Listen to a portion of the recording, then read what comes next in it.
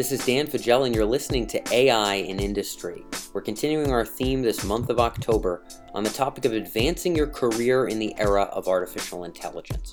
And our guest this week is Muriel Schurrier-Schepper, who worked in artificial intelligence at Rabobank, not as a coder, not as a programmer, but someone who is managing advanced analytics projects.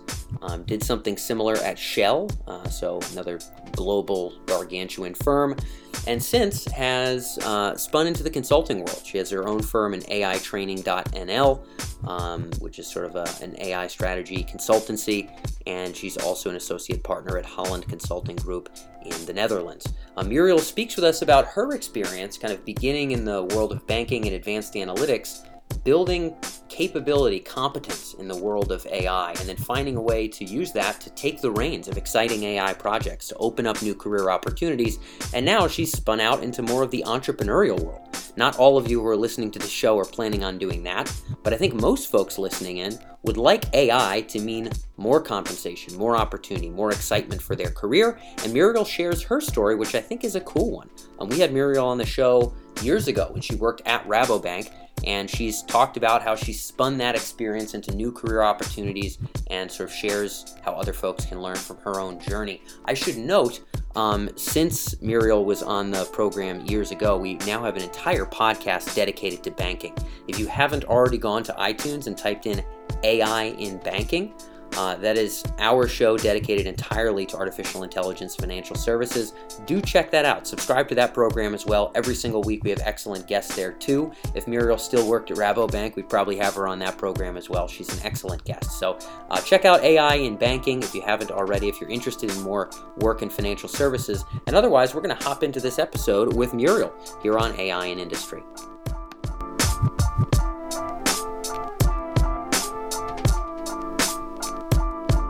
So, Muriel, I wanted to start off by asking how non-technical professionals can advance their career in the era of AI. I think people are concerned that maybe unless they're writing the Python code or somehow technically involved, maybe they'll become, less valuable. Where do you think they can focus to become actually more valuable in the era of AI, even without those technical skills? Yeah. Well, I think they're tremendously valuable, non-technical people. And I always say it's great to have some alpha people in the beta world. If I look back at myself, I'm a psychologist from origin. So, at a certain point, got into the data field and into artificial intelligence. And I think I can bring a lot of value. Especially in the roles that quite often that I fulfilled. This is what you call nowadays analytics translator. So that's the person who sits between the business that has a problem and wants something to be solved, but has no clue what data is. And then you have the data science department that loves to sit behind their IMAX and do create a lot of nice models. And then you need someone in between, the analytics translator, to make sure that these people can work together because they don't speak the same languages, they don't understand how each other work, and that's where there's a perfect fit to put someone with a non-technical background, but who has interest in the technical part as well as in the business part of an organization. Yeah, that connective tissue is always a common theme as being positively critical in actually making AI a reality. In terms of what that looks like, what was that for you? I know you learned a lot of these skills on the job. You got involved in what was going on in analytics, what was going on in AI. What kinds of projects allowed you to develop that connective tissue role? Yeah, so what happened with me is that already in 2007, I think, I joined the company FICO. And especially, I think, in America, that is well known. It's a software analytics company and a scoring company. So before the whole hype of data science, big data, I was working there already, but not in a technical role. At that point, as a relationship manager role. And I got fascinated by this fact that you could predict fraud by just using data, using transaction data. So there I got my first, got to know this world, so to speak. And then I in the end moved to a bank in the Netherlands. And initially not in the data space, but I really missed that part. And then they started up a data science department. So I said, hey, I would like to join. And I have some background in data. And they were really looking for someone to figure out what is artificial intelligence and how do we get that going in our company. And so I just took that role. And what I did is just initially I started reading everything I could read, articles, reports from the McKinseys, the Boston Consulting Groups, the Accentures, etc. I went to a lot of conferences, so I really started to suck in all that information, and started talking also with different departments in the organization that were also doing something with data, to figure out what they were doing, so that's how I learned. And then I also started working together with data scientists on projects. So I was sort of like leading the project, and they were doing the content and creating the models. But I was going out into the company and talk with people and understand what their needs were, and then helping that translation, and also trying to make deadlines as far as possible. Because I really learned it by doing and by reading a lot, and because I was so interested in it, it was just a fun thing to do. Yeah, and I think that, we hear a lot right now that the folks who are, head of AI or head of AI strategy within a functional business unit are often just the people who listen to this podcast, to read the newsletter, read the whatever Accenture comes out with, read the stuff in their industry. They do that for, 18 months, go to events, talk to people, and they now have, without knowing code, they now have a really good idea of what AI can do, how it could fit into the business. They come from the business side, so they already kind of understand that fit. And they're often sort of the head AI person. I think a lot of folks who are listening to this show, or people out in the world, probably assume, oh, well, you got to hire somebody who has a PhD from Carnegie Mellon or MIT, who also worked in banking. It's like, no, there's not that many unicorns. It's a lot of self-taught people. No. And obviously you're a great example of exactly that. Someone who said, I'm interested in this, I'm going to get involved. Did you know exactly what that connective tissue role was going to be? Basically, they started a data science division within your bank, a pretty large bank that you worked at, and you said, hey, I want to be involved. Did you know how that would evolve, or did you just hurl yourself into getting involved, hurl yourself into those projects, and then find where the value was kind of later on? Like, how was the order there? I mean, they were already going for a year about when I started in, and so there were some projects already done. So I understood what their method was, but before that I also worked in sort of same kind of roles in IT. So I've always been having roles into like being the bridge between the business or IT, or the bridge between the business and data. So it's a role that fits me naturally, and I have just this thing into me that I want to connect people. And I want people to understand each other. And quite often, if it's in IT or in the data science world, people don't understand each other. And you just have to help them understand each other by asking the stupid questions that actually someone wants to ask but doesn't dare to ask. But I do, because I don't care. I just want them to understand each other. Yes, somebody has to be brash enough to do that. When you look at the future of enterprises here, it's very clear that this osmosis role of being the person who understands data science and AI, and who also understands the business side and can connect the dots, that there will only be more and more of that, and only more and more hunger for that. It's not just data scientists. It really is about fluent business people who understand the concepts, even if they don't write code. What is that going to turn into? What I'm imagining myself asking here, Muriel, is I'm imagining I'm a listener, and I work within a bank, I work within a pharma company, and I say, well, what's my career path? What do those roles look like? What are they going to be called? Like, what am I going to do? Is there any clarity there? Because I'm thinking about someone who's trying to advance their career. Is there a way you would guide them, advise them, or frame it? Yeah, so you say, so how would you call these roles? So it's what I said, analytics translator or business consultant. That's what you hear. And I think and that's also what I get back from clients, is that, and what I see is that a lot of companies started with data science, AI a few years ago, and they did a lot of pilots and projects. And to be honest, if you look at it, how much is really in production, that's relatively low. And they now start to figure out, just as I said before, that you have these wonderful data science girls and boys that love their IMAX, and you have business people who have no clue what data is and how to think or work with it.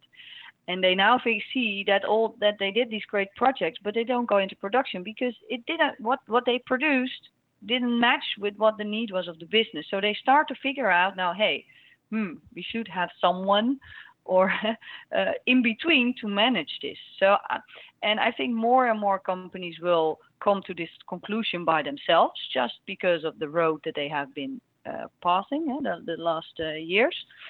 And so I think there will be a high interest in and a lot of need for these roles. But there what I get, the feedback that I get back from others is, oh, we need the roles like you, but they're so hard to find, because and that's because a lot of people who were more in the alpha studies like psychology or other studies like that, they're not naturally drawn to data science, to math, to statistics, to IT.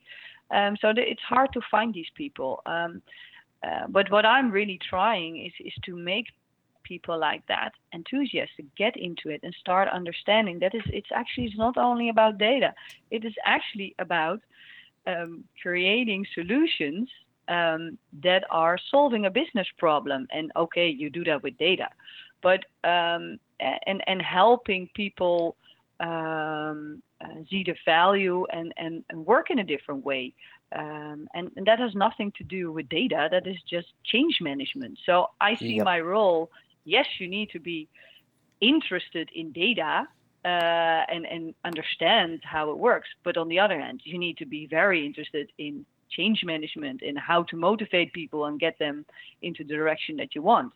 So it's and that's what a lot of these people like. They just need to be helped. Starting getting an interest in this data field, and that's hard. That's a challenge. It is Still, because it's not their natural interest.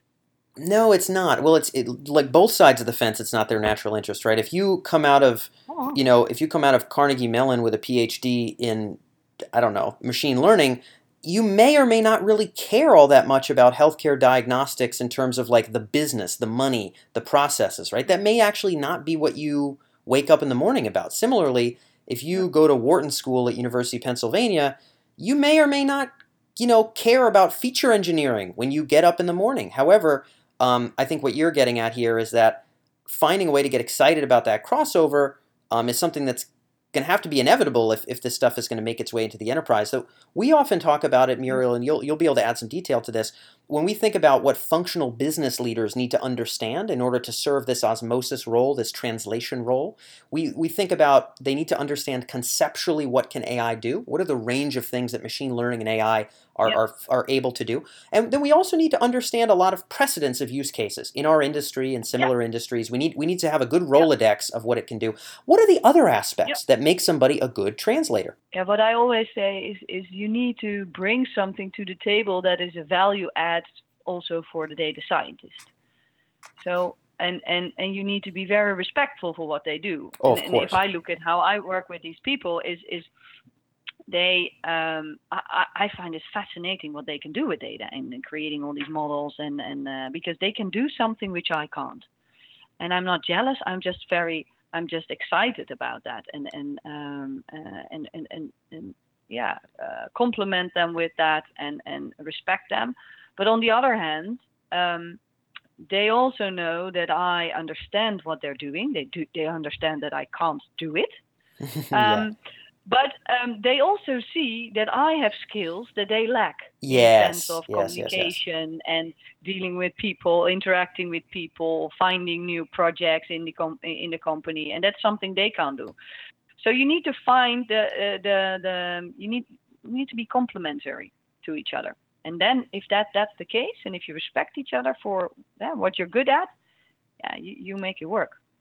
And yeah. I guess last question I'll frame here, Muriel, and I know you've gone off and I mean you served sort of AI related roles as this translator within very large enterprises. You're also now in a role where you've gone off and done the entrepreneurial path. I imagine most of the folks who are listening in are going to stay within the corporate environment. Some may do what you've done, but many will hang in the corporate environment. If you were going to kind of have them think about that next step in their career. Um, it's tough to visualize because to some degree it doesn't quite exist. You made a bold move by stepping into this space, but obviously Yeah. it's paid off very well for you. Um, you know, I'm imagining someone who again works at a big pharma company, works at a big manufacturing company, and maybe they're envisioning these roles that don't exist. They envision being the Yeah. AI lead for this part of their manufacturing plant, or they Yeah. envision maybe being, I don't know, maybe the head AI strategist of their whole company. Are there waypoints and future kind of roles that people should be thinking about, or is it more of just try to take charge of AI projects and let those new opportunities open up when they do? What's your take there?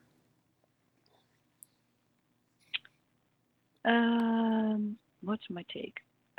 So, well, with yeah. So with AI, there's yeah, or I think you can do it two ways. So you can go there with a strategy and say this is where we from the top, from the executives, this is where we want to go with it, and then it leads back like, okay, and these kind of things we need to start doing. Or you can have people in the organization that say, hey, I understand what AI is, and I've read a lot about it, and I've been to conferences, and I now I got ideas, and you can there from the bottom up bring these ideas to the table and find then the right managers, the executives that sponsor that these ideas. And I think that is what yeah, if you're looking for a new career, that is what you should do. Familiarize yourself with this theme, familiarize yourself with what is already going on in my industry. And for example, I give a lot of presentations to companies about AI and how to apply it. And I also go to your website, Yeah.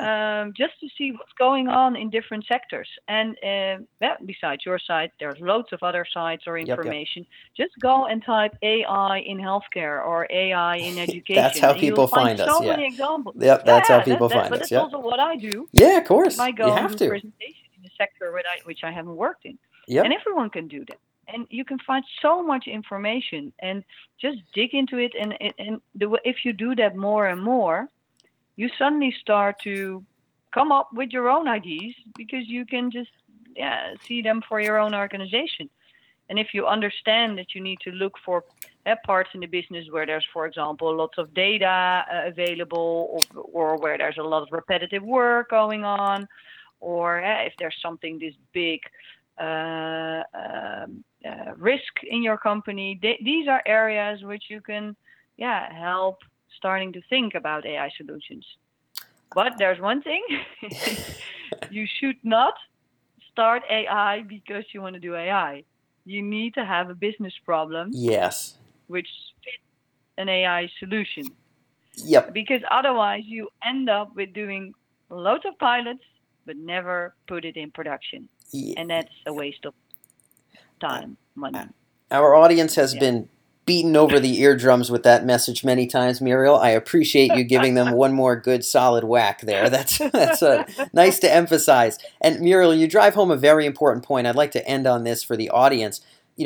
You're bringing up an important point that someone with a functional business interest, with a genuine curiosity, with a background in the business side of things, who does their homework, does their research, learns about use cases, explores different applications, they'll realize that they can step into a room full of data scientists and actually have ideas that are more likely to bring an ROI, more likely to lead to a strategic advantage in their sector than the data scientists. Now, that doesn't mean the data scientists aren't valuable. It just means that, with a couple, some good months of study and some real curiosity, just like you did, Muriel, you can become one of the most valuable folks in the AI room. And hopefully that's a lesson that sinks home with the people at home. So Muriel, thank you so much for being able to share your expertise here on AI in Industry. You're welcome.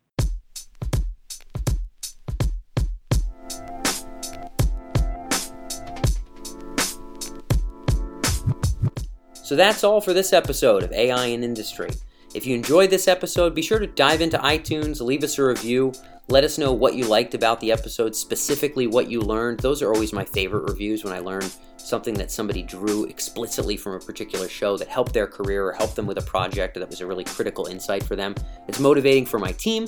It's really useful for the other folks who check us out on iTunes, and it would mean the world to us. So check out AI in Industry on iTunes, and leave us a review if you like what you're hearing here. Next week, we're continuing with our theme of advancing your career in the era of AI. We speak with a CTO of AI at a massive firm, Genpact in this case. We speak with Sriram Ramanathan, who is the CTO of AI product development at Genpact. From a technical person's perspective, a CTO's perspective, where do they really lean on the expertise of non-technical folks? Where does a person like Sriram, who's a CTO of AI product development, really need strategic insight? Not someone else who can do code, but someone who understands the business, who can connect the dots for AI. Sriram really does a great job of breaking down the different phases of an AI project where the non-technical folks really carry tremendous value, and you will not want to miss that one in this series here on advancing your career in the era of artificial intelligence. So I hope you enjoyed this episode, and we'll catch you next week.